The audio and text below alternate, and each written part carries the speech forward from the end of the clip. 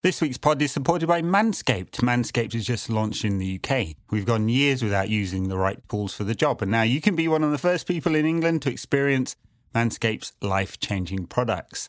Manscaped is a skin-safe trimmer for below-the-belt shaving. Their 7,000 RPM motor has quiet stroke technology, and I know you fellas like a quiet stroke.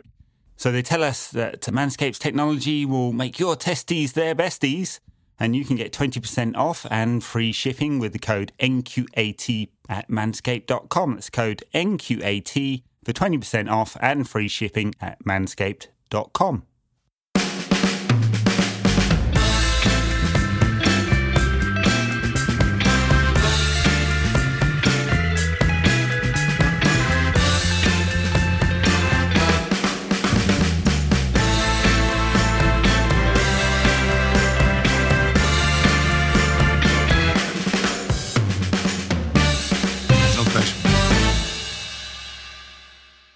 Well, considerably cheerier result. I mean, funnily enough, the home team went 1-0 up early and then got absolutely spanked again for 2 games in a row. But we were fortunately the away team this time. It was a much nicer return from the international break. How you doing, Ed? Yeah, I'm good. Right side of the spanking.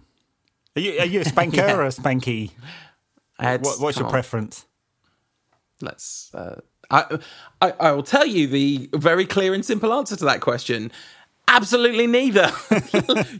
My preference is to treat others and be treated with respect. So there we go.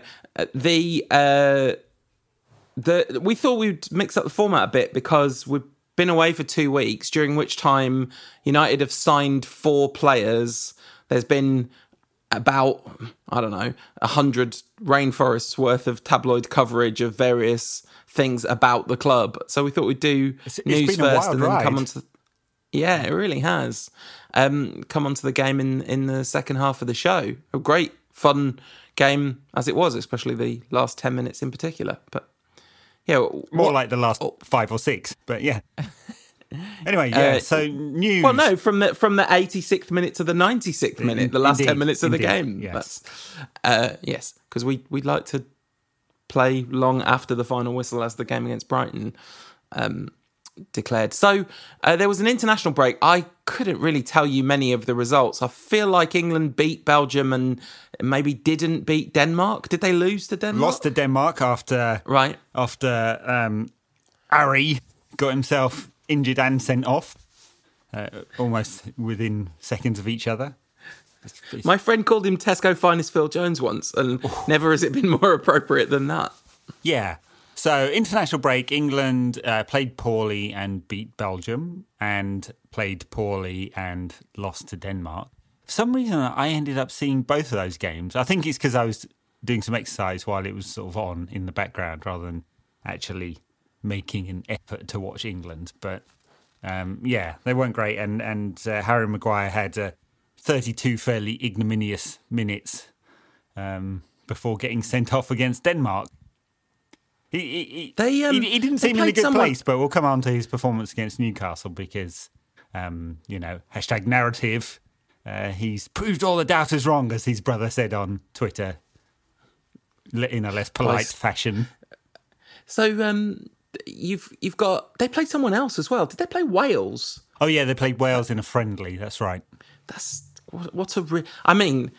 Honestly, in the middle of a global everybody... pandemic in which air travel and mixing of various bubbles is a bit of a no-no. Yeah, international friendlies. Woohoo! This was the stupidest international break in history, and absolutely shouldn't.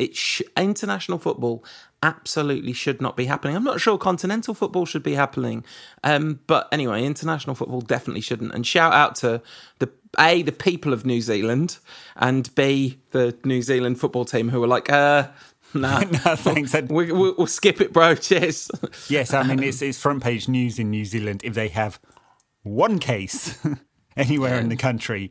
They had 2 cases a couple of months ago, and turned out a couple of British tourists who didn't properly quarantine, and the Prime Minister demanded an immediate inquiry. So yes, they're a fairly sensible lot, the New Zealanders, when it comes to this pandemic.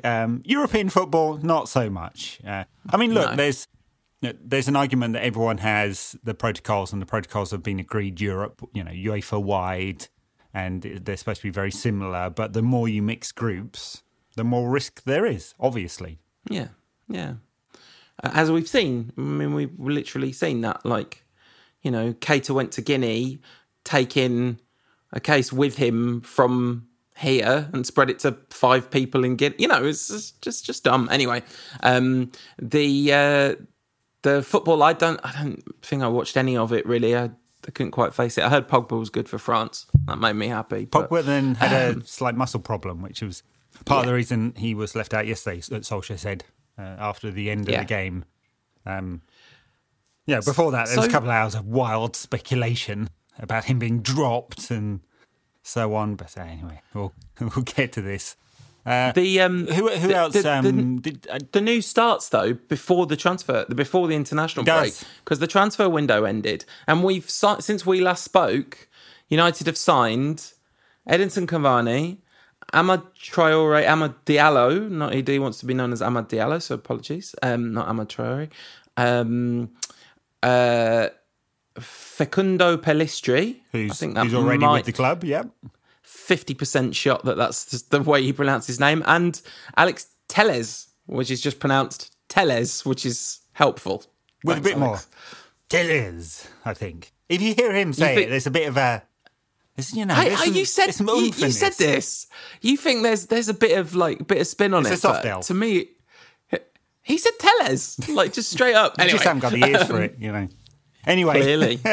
Yes, Pellistri is with the squad already and training. Edinson Cavani, I think yesterday was his first day of training, or today. I can't remember. I mean, he had to quarantine for 2 weeks because we've only had since June to sign the guy. If he was our, this is the part of the genius strategy we have for transfers these days. We've only had since then, so why not sign him at the last possible moment and have him miss an important game because of COVID rules. Anyway, yes. Diallo, I've not seen anything of except for the 2-minute clip that went round. Yeah, so I read a bunch of stuff after this signing, as I'm sure a lot of people did, and so when I first heard the signing, and he was signing from Atalanta, I got super excited because Atalanta have been really good recently. And I was like, oh, well, I might well not have heard of a really good Atalanta player because I don't pay that much attention, but I know they've been doing some bits. But no, he was a youth team player and made a few, I think 26 minutes in Serie A last season. This is not a criticism of the signing, by the way, because all and sundry, all the people that have watched him, this kid is getting a heck of a talking up in a way that Pellistri isn't. There's an awful lot of excitement around Amad Diallo. Yeah, so I mean, we'll see. 26 minutes of first-team football at age 18 doesn't necessarily track with that, but there's all sorts of reasons why young players might not be given a go before then. I mean, they tend to blood them later in Serie A, which has been true for a long time. He's a very slight lad. It's true, he's little. That also plays into it. He may just mature later. But 40 million euros, 20 million guaranteed and 20 million in performance-related bonuses is a hell of a lot to pay for an 18-year-old kid when United were very much mid-ranked in terms of the spend this summer. So we'll see. I mean, he's going to arrive in January, be with us for the second half of the season. Presumably that will be playing some reserve team football and just getting used to his surroundings before possibly graduating to the first team next season, I would imagine. Pellistri, yes, I mean, I agree. Like, all the discussion about him is that, he's a right winger, same as Diallo. And, he says he's very raw, very quick, skillful, but raw. And so we'll see. Recommended by former Penarol coach Diego Forlan. Yes, poor old Diego. The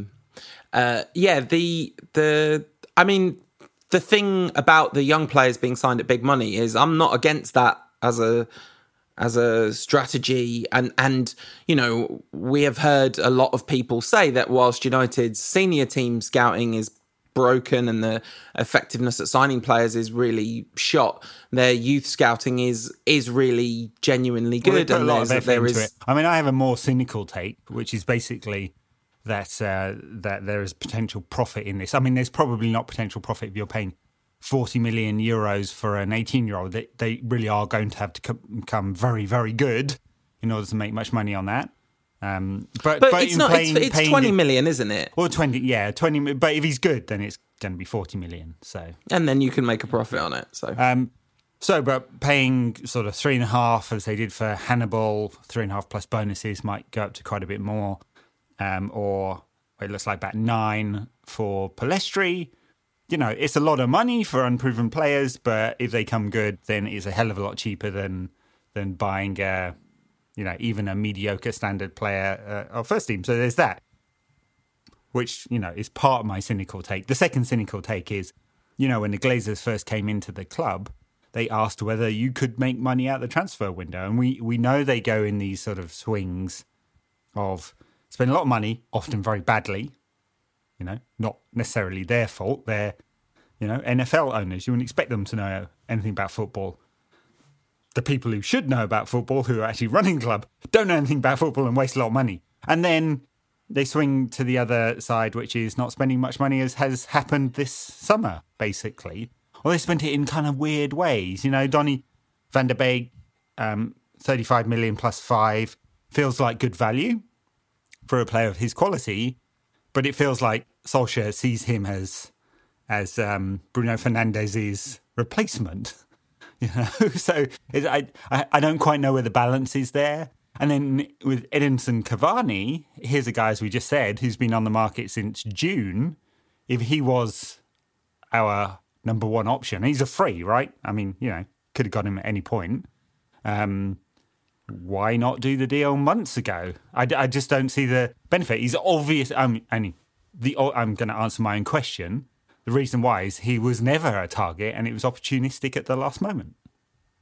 Yeah, and I think that isn't bad. I don't think signing Edinson Cavani, even on big money. I mean, if he's on really insane squad harmony threatening money, then that's a problem. But if he's on big footballer money, that's totally fine. Seems like it's journalists consolidated around this idea that it's 9 million net, so 20 million or so. It's a lot. I mean, it's that's not small money, but no, but it's not.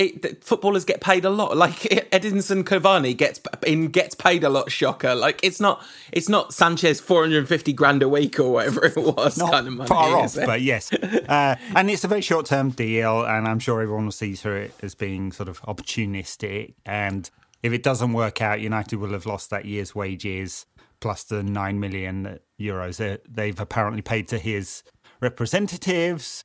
So it's a gamble, and I like you in a vacuum, outside of the context of United's general squad management, that's fine as a signing. Yeah, it's short term.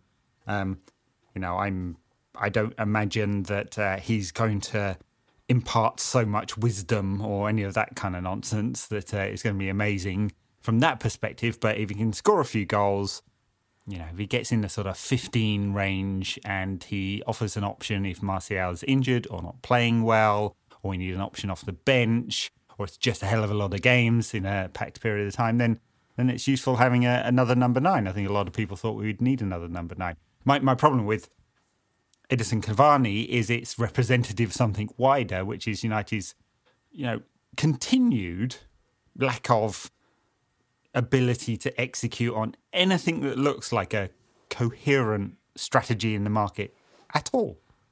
I mean, signing Telles on the last day of the season is a really good example of that. Like, on the last day of the window, Telles was it doesn't look like he was United's number one left-back target. I'm not sure who was, but it didn't come to fruition until quite late on in the window, and then there was a lot of penny pinching and stuff.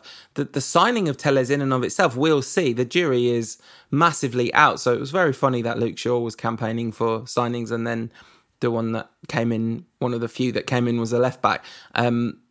It is not going to be hard to be an upgrade on Shaw, and his attacking contribution has generally been very highly praised. The one thing that he apparently does not have a lot of is speed, which, given our back four, that's a really significant problem. But, that he could, if he's good in the final third, I'll forgive numerous defensive errors, just like I'll forgive Aaron Wan-Bissaka for not normally being good in the final third, although yesterday perhaps an exception to that, for his defensive ability. The Cavani signing and the lack of coherency brings us on to the subject that we have to talk about, which is Jadon Sancho. So all the post-mortem stuff on Sancho makes it sound like United were just taken to the cleaners. They weren't even taken to the cleaners. They were just like... they were having a completely different conversation than the people that they were talking to. This was the Faulty Towers of transfer dealings. I mean, it was just absolutely insane. I mean, look, in the context of, say, the Harry Maguire signing, we can see some patterns here. In the end, with Harry Maguire, after being told all summer that it's £80 million, here's our price, do you want to pay it or not? You want this player? Fine, it's £80 million. They paid the £80 million. In similar fashion, they were told by Dortmund, 120 million euros. Would you like to pay it? And apparently, But it's worse than that, because Dortmund said it's 120 million by August the 10th. And after August the 10th, there's no business to be done. We're not selling Sancho after August the 10th. And Edward would just completely ignored that. Now I'm taking this mostly off the Athletic article, which I'm going to go out on a limb and assume was deep background, well researched. It had a lovely bit of Ed Woodward PR in it, where it was like, there's the Joel Glazer would not sanction this amount of money, and they're like, yeah, all right. Maybe that's true, but Woodward clearly assumed that Borussia were not serious and that they were going to back down at some point during the transfer window. Now, the weird part about this is that Woodward ever thought that would work in this case, because there's just no reason why it should. In fact, you could easily argue that next summer there'll be more suitors, that the things will have shaken out a little bit. And okay, yeah, maybe football's global finances will be completely in the toilet and they'll wish they'd taken the 120 million. But maybe, Real Madrid will try and buy him, or City will try and buy him, or people that might, there'll be some sort of bidding war. Well, yeah, Real Madrid didn't spend any money this summer. They're clearly waiting probably for Mbappe, who has told everybody, according to Ornstein, basically sent out was it Ornstein? Someone, anyway, sent out a form to fill in, which is, lay out your general strategy for your squad and write a number at the end of it. And it better have a lot of zeros on it. So, I mean, I presume Real Madrid would like to have Mbappe. Mbappe will be a year out from the end of his contract, so he will leave because he's, said. I did find it funny that United were mentioned in dispatches. Unless the guy has a stroke, he's not coming to Old Trafford. In which case, we might get a discount. He'll have the number 7 shirt when he's 35. Yeah, that's right. So, yes, look, it's even more wild, the whole stuff with Dortmund, when you just take all the quotes of Michael Zorc, the sporting director at Borussia, because it turns out he wasn't playing some three-dimensional chess here. He was just telling it straight all along. No bullshit. Just, hey, here, I'm just going to tell everybody, this is what we want and this is the day we want it by, otherwise no deal. And he just told everyone the truth. Yeah, and of course, it didn't occur to Woodward and Judge that would be a thing that humans would do. That the worst, most frustrating thing about all of this were the two stories that broke at the end of deadline day. The MEN headline, which was the most predictable and disgusting, like, these people treat us like we're idiots thing. I don't mean, in this case, I'm not slagging off the MEN and it's fine stuff. I mean, the briefing from the club. Mostly fine stuff. Yeah, exactly. That's not what I'm saying. I'm saying the club briefing that the director of football is still a possibility is the most irritating and predictable thing ever. And then the Pochettino stories started breaking that United have. I mean, that was like that story seemed to break in very sort of not particularly credible circumstances for me. It wasn't like Ornstein had a big story about it. It was some tabloid thing, which was like United have sounded out Pochettino. Well, United have sounded out Pochettino. That has definitely happened. They sounded him out when they gave Mourinho the job, and maybe they also did when the Solskjaer deal happened. But anyway, those two stories did my head in completely, because as frustrated as I am with Ole Gunnar Solskjaer, an absolutely appalling transfer window after a 6-1 loss, and you start going, thinking about replacing the manager. It's like, come on, lads. Yes, they do treat us not that they shouldn't, as idiots, but yes. Yeah. I'm surprised. I mean, how many director of football stories have we seen? A few, right, over the years. In fact, I think it was Castles this week was tweeting about. I guess it on his podcast that Campos, which was Jose Mourinho's choice for director of football at United, is leaving Lille and will be available. Of course, Monchi has been available twice in the last few years. They may not be the right fit for United. There are plenty of others who are. And, my sense of this is that if United had wanted to appoint a director of football, they could have done it at any point of the last, 3 years that they've been releasing stories about this, and it's just never going to happen. It's such a basic distraction that we should just move on from this. Anyway, anything more to say about transfers, or shall we move on from transfers? Just, I'm kind of excited to see Cavani play for United. He is a high quality striker. Yeah, and as soon as he scores a goal, there will be some placed piece by Ashton about what a genius signing this was. We always grade Ed Woodward on a curve when it comes to transfer dealings, right? Like the second something goes right, he's a genius. He's a genius. United's squad management, purchasing and contracts has been absolutely horrendous. As bad as we've got appointments, wrong fit, wrong time of their career, perhaps wrong quality in terms of Ollie. As bad as we've got those appointments, we've compounded every mistake by just horrendous dealings in the market for the last 7 years. And when you look at the numbers, United have had fantastic amounts of money to spend. And this is the other thing I just cannot get, apart from it being Ed Woodward's ego, because he obviously has a really tiny penis, that I just can't get why he wouldn't want to be successful here. He's got to have points, right? He's got to have some stock. He's got to know that his personal stock and his personal wealth and success are tied into the club's success in some form. Even if it's just the more success United have, the more the halo effect there is, and the bigger the sponsorship. It's just I just cannot believe that we haven't moved to a system where we're spending the vast amounts of money that United create in a better, more sensible way. Anyway, no, I mean, absolutely, such a broken record, but it's just incredible that we haven't fixed it. It is a broken record, but this time last year we were talking about cultural reboot, and we've spent a lot of money, but we've kind of made some interesting signings and filled some gaps that we needed to fill, and maybe if we have another good couple of transfer windows. I mean, I not to be like, I say good things and I'm clever, but at the end of last season I said that was like the perfect transition season, except it's not going to be, because they're not going to get this transfer window right, and that is exactly what's happened. But 12 months on, 15 months on, what we've seen of last season's window wasn't the perfect transition season, because we brought in Maguire and Aaron Wan-Bissaka, two far from ideal players for their positions for the money spent. I mean, it's. I rate Wan-Bissaka a lot higher than that, I guess. Yeah, but he's got his limitations.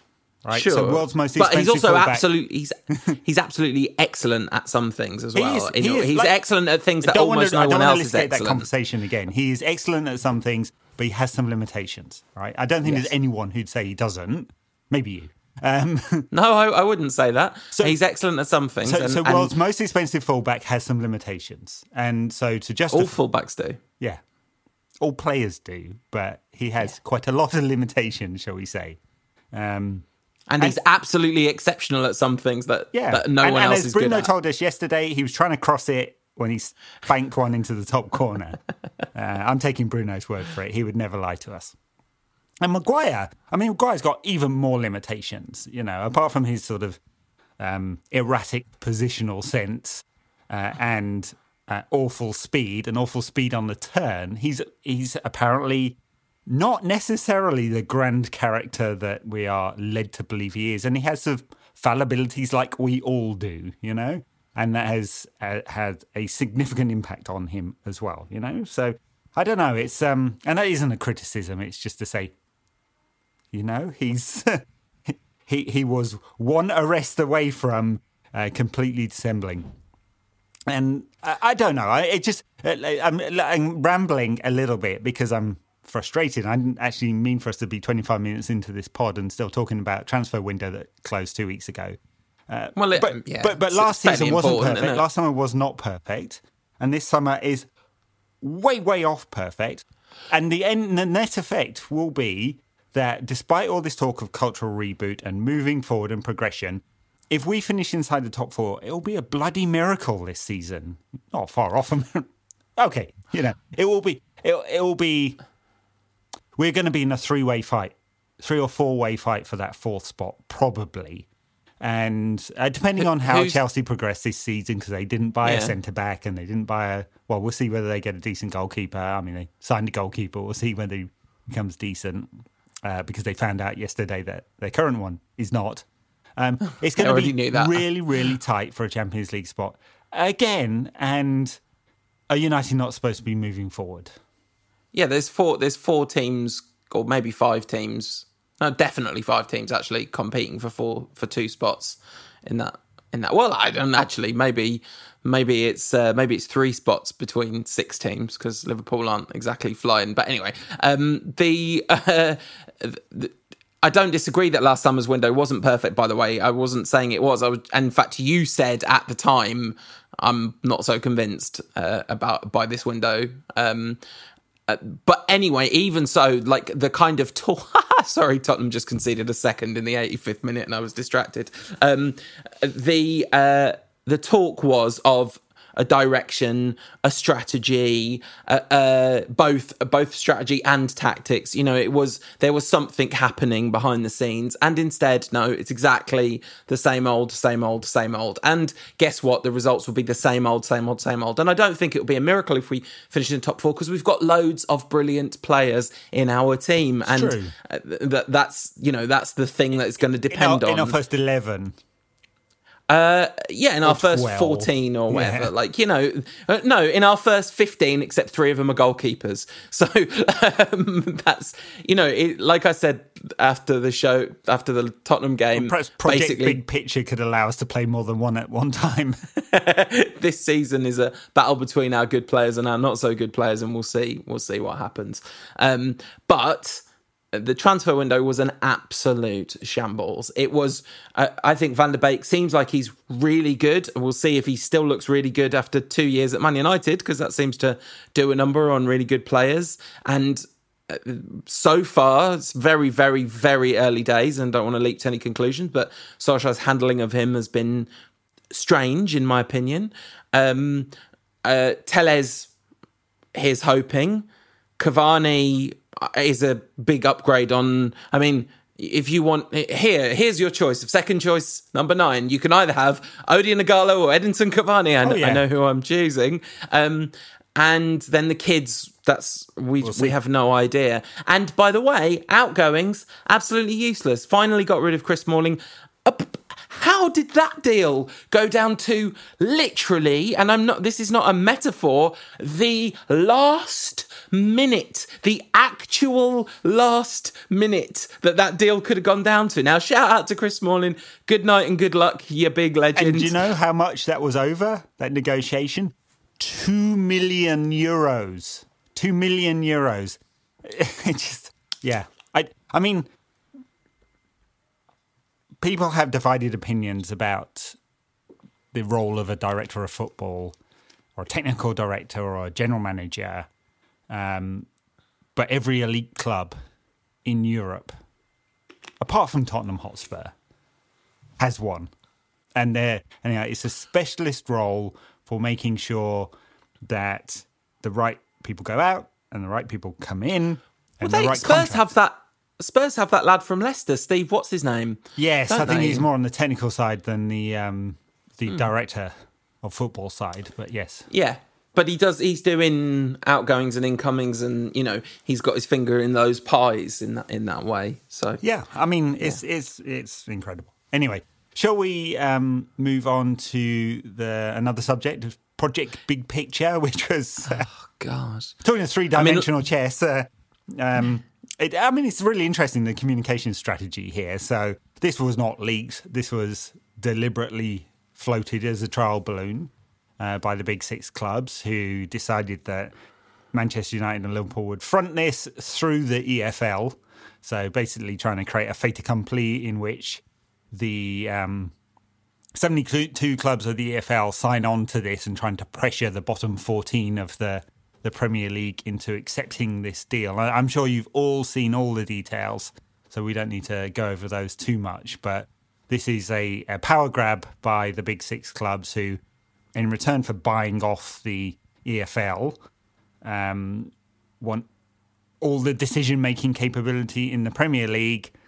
And the ultimate thing that they want, which they very clearly signalled, was that there to be fewer games in domestic football, so getting rid of the Community Shield, the EFL Cup, and 2 places in the Premier League in that. Yeah, and this bit wasn't said, so that those fixture dates could be given over to the expanded Champions League / European Super League. And they want total control tours. of all the money, basically. All the money, including all the money made in the EFL, which this was in the small print. Nick Harris from Sporting Intelligence put a great tweet storm out about this with all the details, which is basically pooling all the money in English football, which is like £5 billion a season, right? And then having control over all of it and using COVID as a crutch to divide and rule amongst English clubs. The desperate will get a few pennies thrown at them. Slightly less desperate will be used against them in order to get what the rich and powerful want. So, I think this was radically condemned, but what it did do is shift the Overton window, because now they are discussing this. They set a new point from which the discussion could go. It's like, sorry, we always bring this guy up, but he does the same thing. It's like Donald Trump saying in the States that all Mexicans are rapists and we should kick them out of the country and should build a wall. Now, that is the point in which you have a discussion about immigration. This is what Liverpool and Manchester United and the rest of the big clubs have done in England. We are now discussing Project Big Picture as the starting point for the discussion. I can't believe you said we always bring him up. I'm pretty sure I've brought him up 0 times. Sorry. No, it's fine. It's a perfectly reasonable comparison. And yeah, like I said, that when the story of Project Big Picture won't go ahead. If only we had a big window. If only we had a big picture of the window, it'd be all perfect, wouldn't it? Project Big Picture won't go ahead was the story, and I was like, Project Medium-Sized Picture that seems reasonable in comparison will now be floated to everyone, and this was clearly a wild power grab in order to try and create this new dynamic, and like you say, move the Overton window, and now everything seems reasonable in comparison. And the numbers that is kind of despicable, really. Like the way the numbers were talked about, and that Sporting Intelligence breakdown kind of breaks down this idea that somehow 250 million was going to the EFL. Like there's nowhere near that much going. That was like best case possible scenario. That'd be what was going. It was much more nuanced and ugly than that. The thing is, Liverpool's owners and United's owners having unfettered control over the Premier League. Liverpool's owners at least have shown themselves to be competent and to an extent. I mean, there was the furlough stuff, right, which was pretty gross, but to an extent, they've bought into the culture and all those kinds of things. United's owners have been, carpetbaggers, leeches on football in this country, globally, and United, obviously. Although I did think it was very classic Henry Winter sanctimony. Did you see that story where he was like, Joel Glazer, you don't deserve to be in a room with Alex Ferguson? I'm just like, do a quick search for all the things that Alex Ferguson said about Joel Glazer, because they were unanimously, relentlessly, lavishly positive, because Alex Ferguson personally benefited a tremendous amount from the Glazer takeover of Manchester United. Oh, that's right. There we go. There's so many people in the world of football that don't come off well when it comes to football finance and the Glazer ownership of Manchester United. And the sanctimony of Winter is only slightly toned down in that he has been pretty critical of Glazer ownership of Manchester United, right? So at least he isn't a raving hypocrite, which so many in English football are, because it's been a great story that Manchester United's empire has crumbled under this terrible regime. But you can laugh at Glazonomics 1 second. Glazonomics is the same nomics of Project Big Picture. Yeah, one of the things it is exactly the same thing. This is late stage capitalism thrust onto football, forgetting that, and it's the same arguments we've been having trolls on the internet for the last 15 years. Forgetting that football clubs are social institutions deeply embedded in their communities. And they are more than just businesses. They're more than just businesses, and that is important. And that's why football clubs have carve-outs in legislation, right? And are able to sell their rights in anti-competitive ways, because politicians in the UK and in Europe and in countries all around the world recognise that football is more than business. And the Premier League has done themselves, the game here, and all the clubs are a really poor disservice. And unfortunately, the big six clubs are getting what they want in a way, because they are dividing the pools of English clubs up into groups in order to use them as wedges against each other.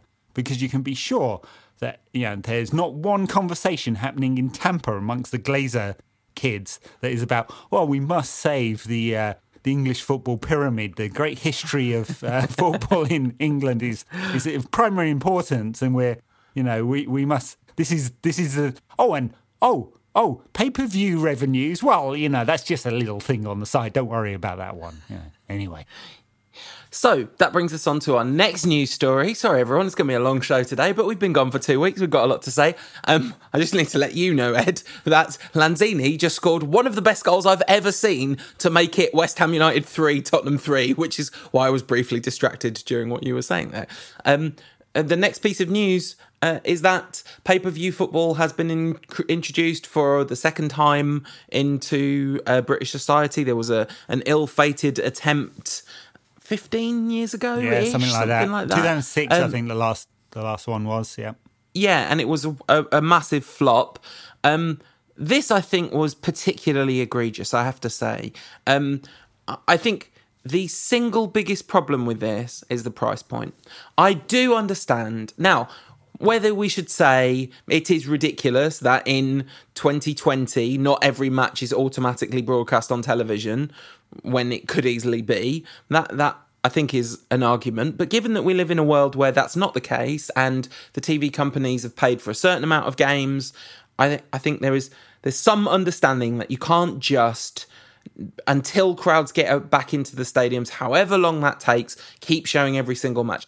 You could if you were just a little bit less greedy.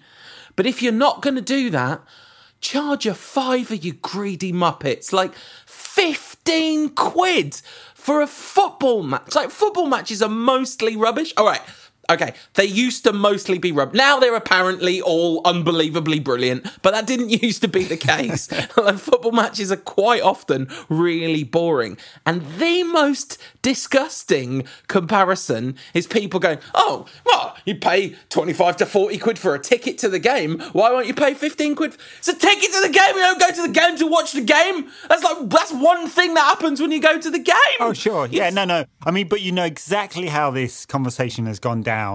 And we're not quite sure, right? We're not quite sure whether it was the clubs getting together or Sky, because the Premier League deny that the clubs have had anything to do with setting this price. It's Sky and the broadcast partners who've come up with the price. They sell the product. It's not us. We license it to them, you know. God, they've come up with this awful price point that we secretly told them was perfectly okay. You know, the conversation has basically gone exactly as you said. It's 25 to 50 or 60 quid to go to a game, and therefore 15 quid is great value. And it's this kind of weird top-down view of the world that, we can just move a few pieces around. This is the market, you know, and so isn't this wonderful value, forgetting that they are completely different products, completely different. And yeah, my God, did they not have a single fan representative that was in that conversation who would have told them within 30 seconds that this is an awful idea and it's going to bomb and you're going to get a lot of criticism? Yeah. And, I mean, there was a lot of criticism and I think they're going to have a rethink. I'd be fascinated to know how many people spent the 15 quid. I'd be really surprised if they not. do, because it'll be horrendous. I mean, how many people do you think signed up for 15 quid to watch Sheffield United 19th place in the Premier League versus Fulham 20th place in the Premier League this morning, you know? Yeah, absolutely. I mean, I'm sure that the United game, some people would have paid to get their fix. I mean, there were good things about this. So there was a big fan movement to encourage donations to charity as a kind of effectively as a protest against this. I participated in that and put the money that I would have put into, I mean, I wouldn't have put into the pay-per-view, but the price of pay-per-view to the MUFC, MCFC joint fans food bank, which is an amazing thing that's happening in Manchester. They've raised a ton of money and done so much, like in terms of when the games were going on, they were getting food donations outside the games and they've raised a ton of money since, and they really are very dedicated people working very hard for absolutely no personal glory whatsoever. Just I think it's a really a good organisation doing good work, but that I hope that, I mean, if the price came down to a £5, I think I would say, okay, that seems vaguely reasonable. Because this is, I know this is the most obvious point in the world, but I guess people abroad might not know this. This is on top of the fact that to watch all the games that your team is just not all the games that your team's in, all the games that your team have been picked for broadcast, you have to have 3 subscriptions. You have to have Amazon Prime. Okay, you can get that for a month, so for the time being, it's not very expensive. But Sky, you have to have every month. BT Sport, you have to have every month on big contracts that get packaged in, and you end up paying a fortune unless you're prepared to get a proxy and use IPTV and all that kind of stuff, which not everyone's able to do technically. Yeah, I've heard that that's not technically that difficult, and really you just need a proxy service, and you can sign up for numerous different both dubiously legal and definitely illegal services around the world, I've heard.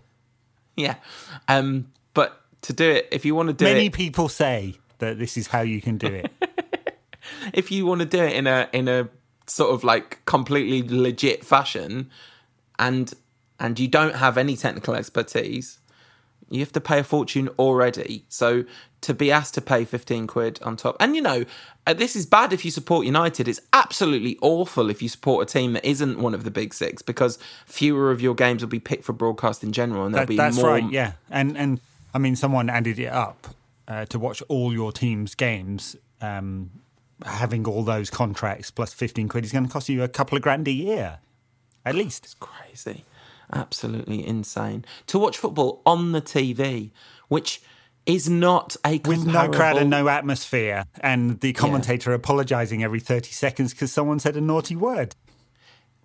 Absolutely. So, all that is terrible. United's transfer window was terrible.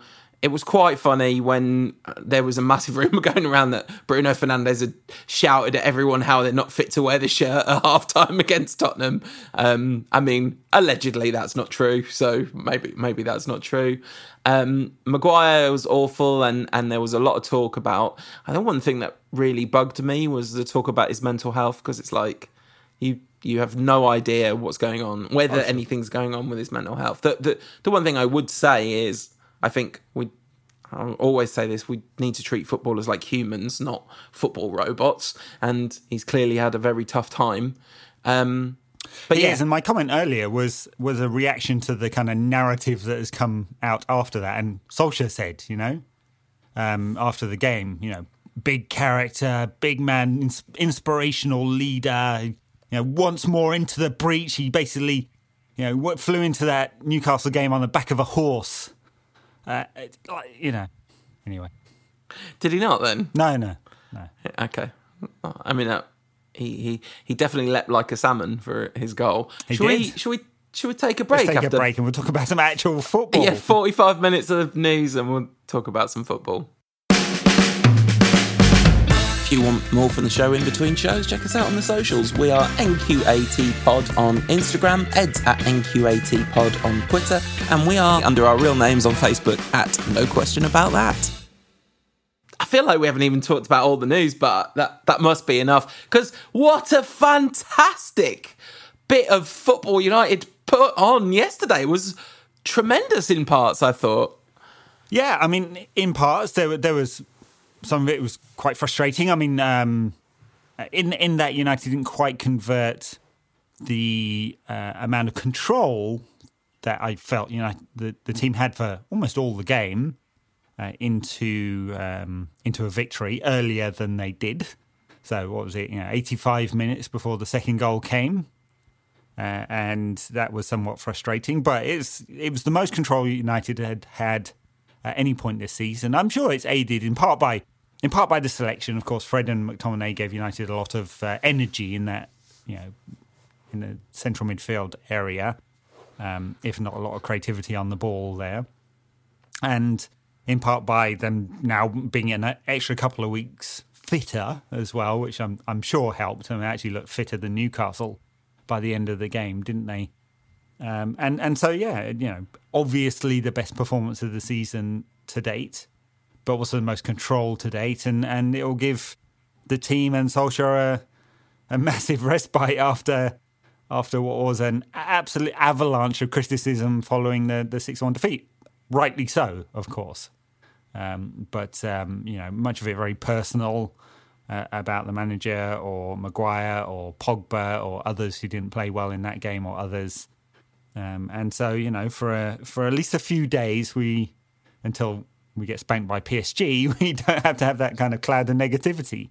Thoroughly enjoyable and some really good goals as well. So it all started, I don't know I can't remember whether we talked about this on the last show or not. I can't remember if it had done the rounds yet, but the video of David De Gea shouting at Luke Shaw, "Luke, no!" as he runs out of position for one of the Tottenham goals with gay abandon, and the ball comes into exactly where he was supposed to be standing and Tottenham score. This started with Luke, no! As Luke Shaw accidentally steered one into his own net. I mean, listen, those things happen. That's not him being totally useless or standing in the wrong place or running to the wrong place. It's him sticking the leg out reflexively and it going bad for him. So, I thought the defending was a bit iffy. The Lindelof was right up with the play and sort of stepped in a little too quickly, got turned a bit easy, I thought. Yeah. I mean, I don't know. I've not played football at any meaningful level. I've no idea whether I'm right or not. That was just the observation from watching it on telly. Really high quality defenders don't tend to get turned that quickly. Yeah. So I mean, and Newcastle looked bright. Alassane Maximin was really good, I thought, in that first half for quite a lot of he was causing a lot of trouble for United, and they had a couple of pretty great openings. So they scored first. United's first goal came immediately after their first goal that wasn't a goal, which was just scintillating football. Mata he was absolutely offside, but just phenomenal football for that goal. The interplay between Bruno and Mata, just and then the really finish. superb, and the finish was classic. Yes, real shame. But yes, the back of his heel was offside. There's some. I mean, it wasn't very narrow in offside terms these days. And before VAR, he probably wouldn't have been called offside because it's one of those hard ones. It's one of those hard ones because he's going the other way, so it's one of those hard ones to pick out, I think. Yeah. He was far enough off that there was at least a chance he'd have been caught off in the olden days. But United quickly after that got a corner, and a very fine corner and a very, very fine header from Maguire, who, as you have repeatedly pointed out, does not score a lot of those. But there was one, and people will use that on now. A couple, actually. I mean, there was that one he scored, but a couple of others that he attacked. So old Ari was determined to show his critics wrong there. Big slab head on them.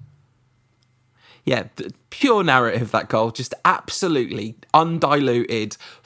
Classic football being its football self, being like, right, it's been a player who's been widely talked about all week. He's going to be involved at the heart of the action. And lo and behold, he was. A fine goal, and very happy for him in that moment. David Preston on the NBC coverage, because... obviously, I flew over to the States in the middle of a global pandemic to watch it. No, this one we streamed. This game we streamed out of revenge against the system. Yeah. Anyway, yes, Preston on NBC coverage said, yes, that's pure narrative. That is, which he's actually very good. He's a good co-comms. Alongside agree. Bill Leslie, who's decent on the comms, understated, but. Yes, that was funny. Of course, football has this way of telling those stories. I mean, I suppose with the sort of infinite combinations of things that can happen in a game, that's bound to happen. So, but it just gets highlighted. But good for Harry. Hopefully that, boosts his confidence. I don't know if it's going to increase his talent any, but it'll boost his confidence. Yeah, and I think that's a massive factor because, however little you rate Harry Maguire, nobody surely thinks he is the player he's been in the last 6 weeks. That's like, he's a better player than that, whatever else you say about him. The selection was very strange to start with. McTominay and Fred and Mata and James all being the starting 11 was a real surprise. It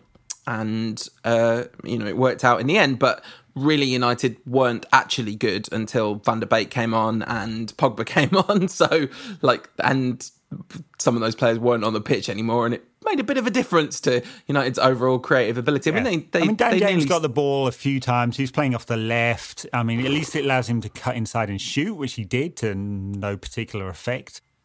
I mean, he's one who should have gone out on loan because he's not going to play that many minutes. He's going to play far fewer minutes than he did last season, I imagine.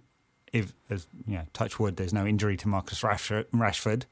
And it's not going to be good for him because he's drowning a little bit.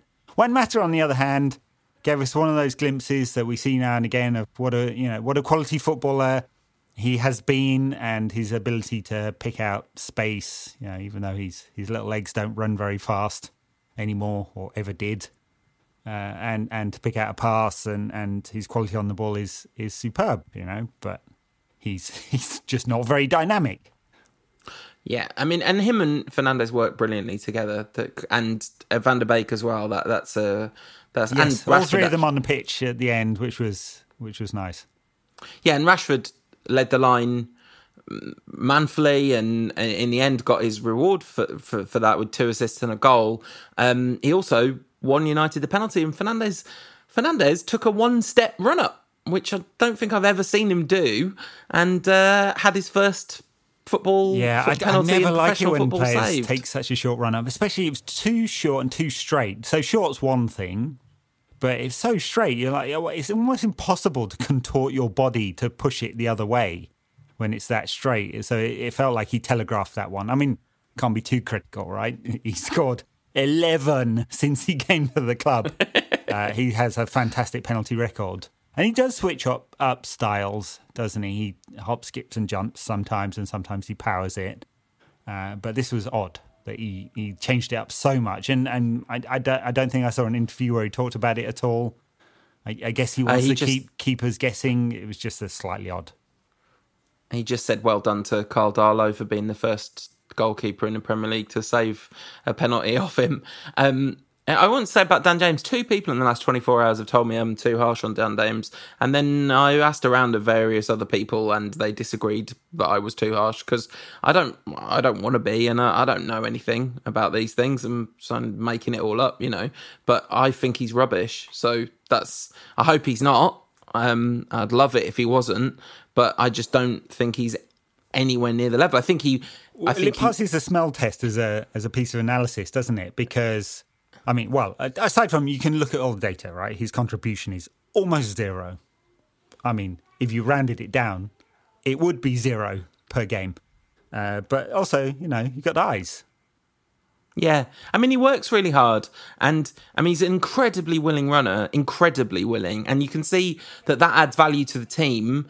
Just because he'll pull people out of position and stuff like that. And actually he was quite tidy with the ball in build-up play yesterday, 93% pass completion, talking of data.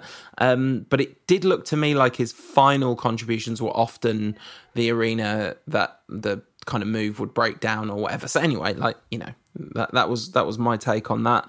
And then things, after the penalty was missed, the second half, I thought United seemed completely on top. Newcastle got very compact.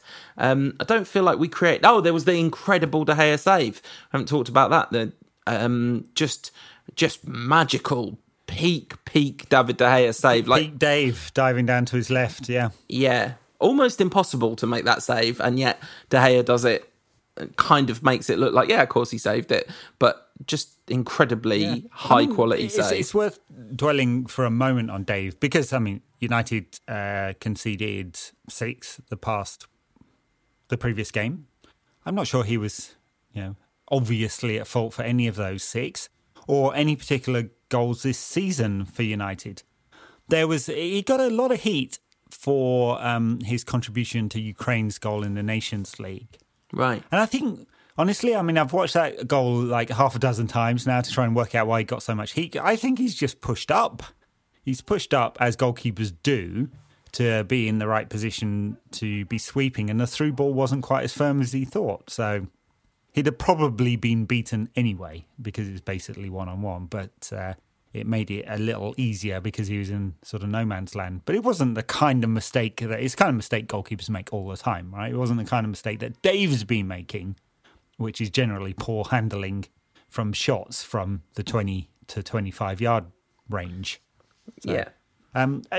Hey, if Henderson coming back and signing a new contract and obviously been given some promises about game time has pushed Dave to increase his focus and concentration and levels, then great. Yeah, it definitely didn't please Romero, or most particularly Romero's wife. Yeah, Mrs. Romero, I don't know her name, I'm sorry. Very unhappy and publicly unhappy about United's treatment of Romero. And Edward Wood should not be worried about a bunch of blokes with flares standing outside his house. He should be worried about Mrs. Romero coming to his house.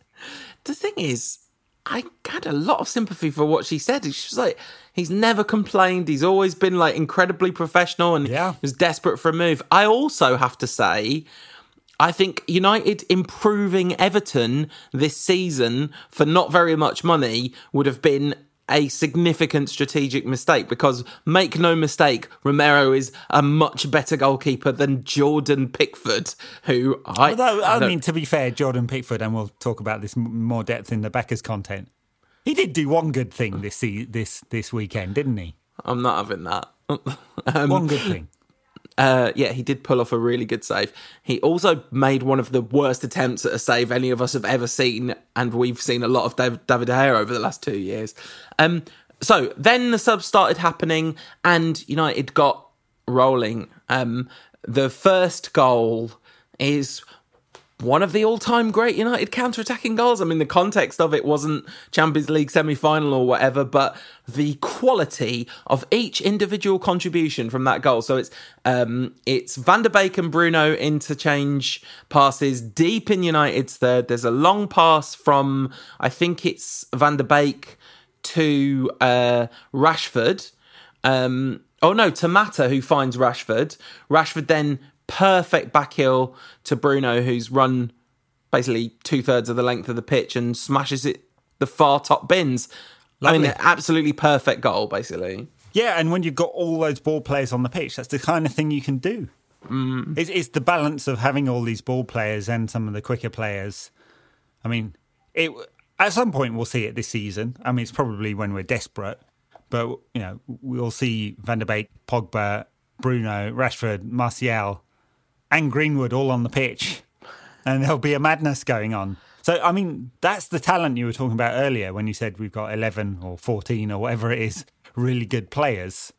The challenges after that, of course, and the balance, and especially the defensive balance, which is difficult, which we haven't got a good defensive balance yet. We've got 7 or 8 really, really, really good players. That's the thing. Like, really, really good, that could be part of a really good team that did really good stuff. Then United immediately scored again, and I can't remember who it was that scored the third, United's third.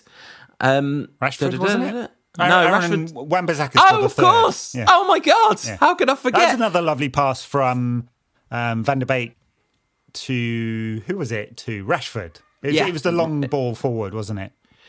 Yeah, so that was one of Rashford's 2 assists, and an absolutely fantastic shot from Aaron Wan-Bissaka, scoring on his 50th game for United, scoring his first Premier League goal. One goal in 95. Yeah, we're not going to call him Cafu just yet, but good for him. And he looked a bit surprised himself that one ended up in the top bins, didn't he?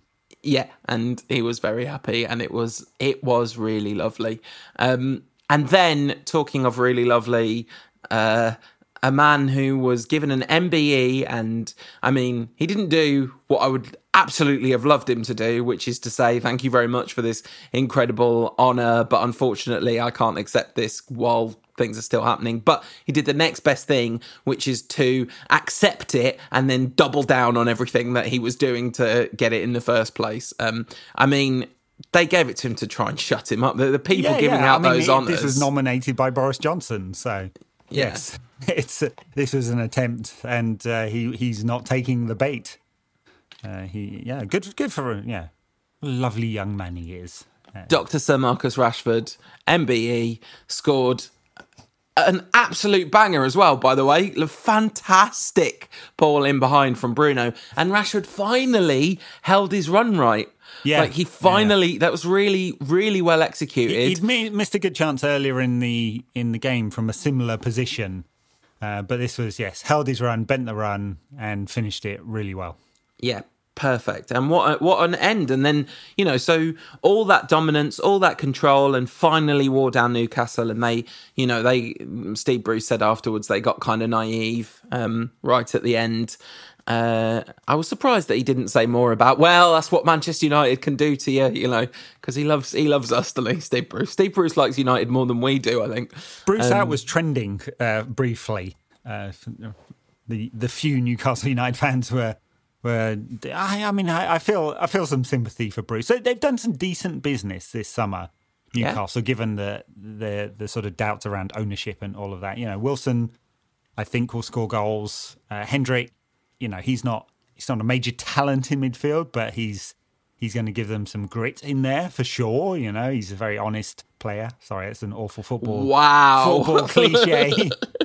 So don't worry, I picked up on it immediately. But he is that he's that kind of pro that he will make every tackle and he'll run around an awful lot. But he's not very silky on the ball.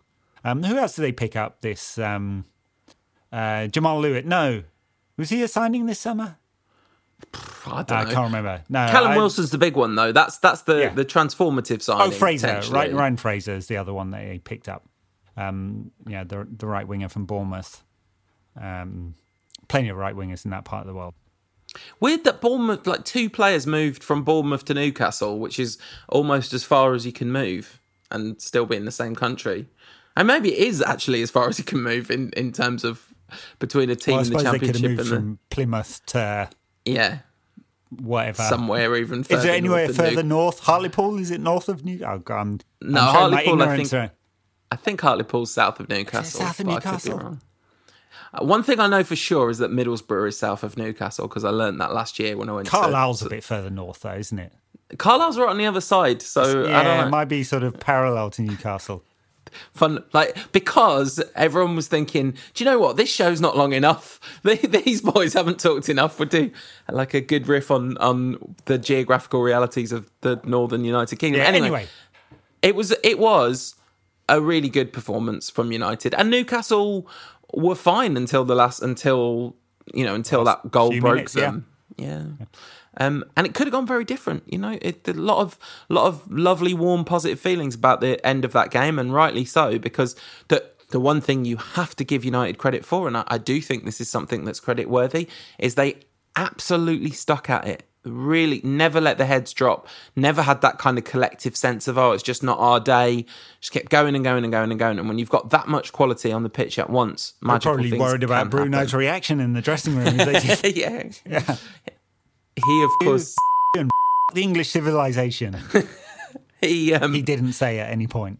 He said, they're just using my name to get clicks, and then a lot of people. And then he winked and gave a knowing nod.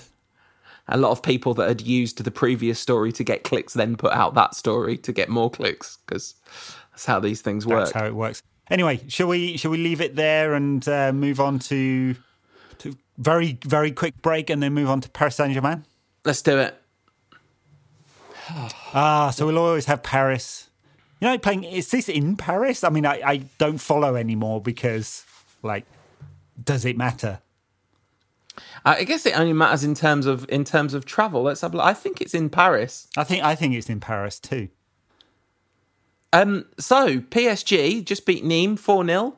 So going slightly better than United, because given that we won 4-1. I'm just checking. Yeah, it's in Paris. Edinson Cavani, I think, signed for United because we were drawn against PSG in the Champions League. That seemed to be what he was saying anyway. Yeah. I believe him. Anyway, PSG is interesting because they like us, had some early season poor results. They didn't really have the Ligue 1 season started before the Champions League had even finished. So, they obviously were not properly prepared for this season. And there was a massive disappointment of losing in that final and so on. So they had a few poor results. I think they've come back from that strongly, beat Nîmes, Angers, Reims, Nice, Metz, since losing to Marseille. So, a bunch of decent results. Thomas Tuchel was saying they had 12 players out their whole squad from yesterday's game, had to use a bunch of the younger players. But I think most of the big names will be back for this one, it seems. Yeah, Neymar Tuchel said that Neymar's fit, and when it comes to PSG in the Champions League, really, they've got a lot of quality in other areas of the pitch, but Neymar is just a different level of play. I mean, it's very easy to get caught up in the nonsense around Neymar and ignore the scale of talent, but he is an absolutely extraordinary footballer on his day. So, he's a magnificent footballer, and his record is also, he will become the leading goal scorer in Brazilian football history at some point in the not too distant future, undoubtedly. And that says an awful lot. He's a beautiful player to watch when he's playing well, which is most of the time, and he's an absolute twat of a human being alongside it. So, and it's okay to hold these two things in your head at the same time. Yeah, and the rest of the team, I mean, Mbappe is Mbappe, isn't he? I mean, he is the global star boy, and for perfectly good reason. He's an absolutely extraordinary talent. Now, the rest of the supporting cast is not what it once was. You know, when they had the front three of, you know, I can't even remember, but did they play a front three of Neymar, Cavani, and Di Maria? Kind of, there was a point at which they just looked really strong in multiple different positions. But their midfield, Rafinha was a really good signing for them, I think, and he apparently played well at the weekend. Yeah, I mean, Di Maria didn't play yesterday. Obviously, Cavani is gone, so they played Mbappe, Moise Kean, who's on loan from Everton, and Pablo Sarabia, the Spanish midfielder up front yesterday, which is not the same level, clearly, as Neymar, Mbappe, and Cavani, and Di Maria. The fact that they have signed Moise Kean on loan from Everton to replace Eric Choupo-Moting, formerly of Stoke, who has now gone to Bayern Munich, the world is a very confusing place. Confusing place. Yes, I mean, like, we had a long chat about transfers, but a lot of it is driven by clubs trying to juggle with their finances at the moment. I mean, 1.2 billion spent in the Premier League, but around Europe, it was something like 70% down in the Spanish, in La Liga, because there's no money. Barcelona famously couldn't afford to bring in Memphis.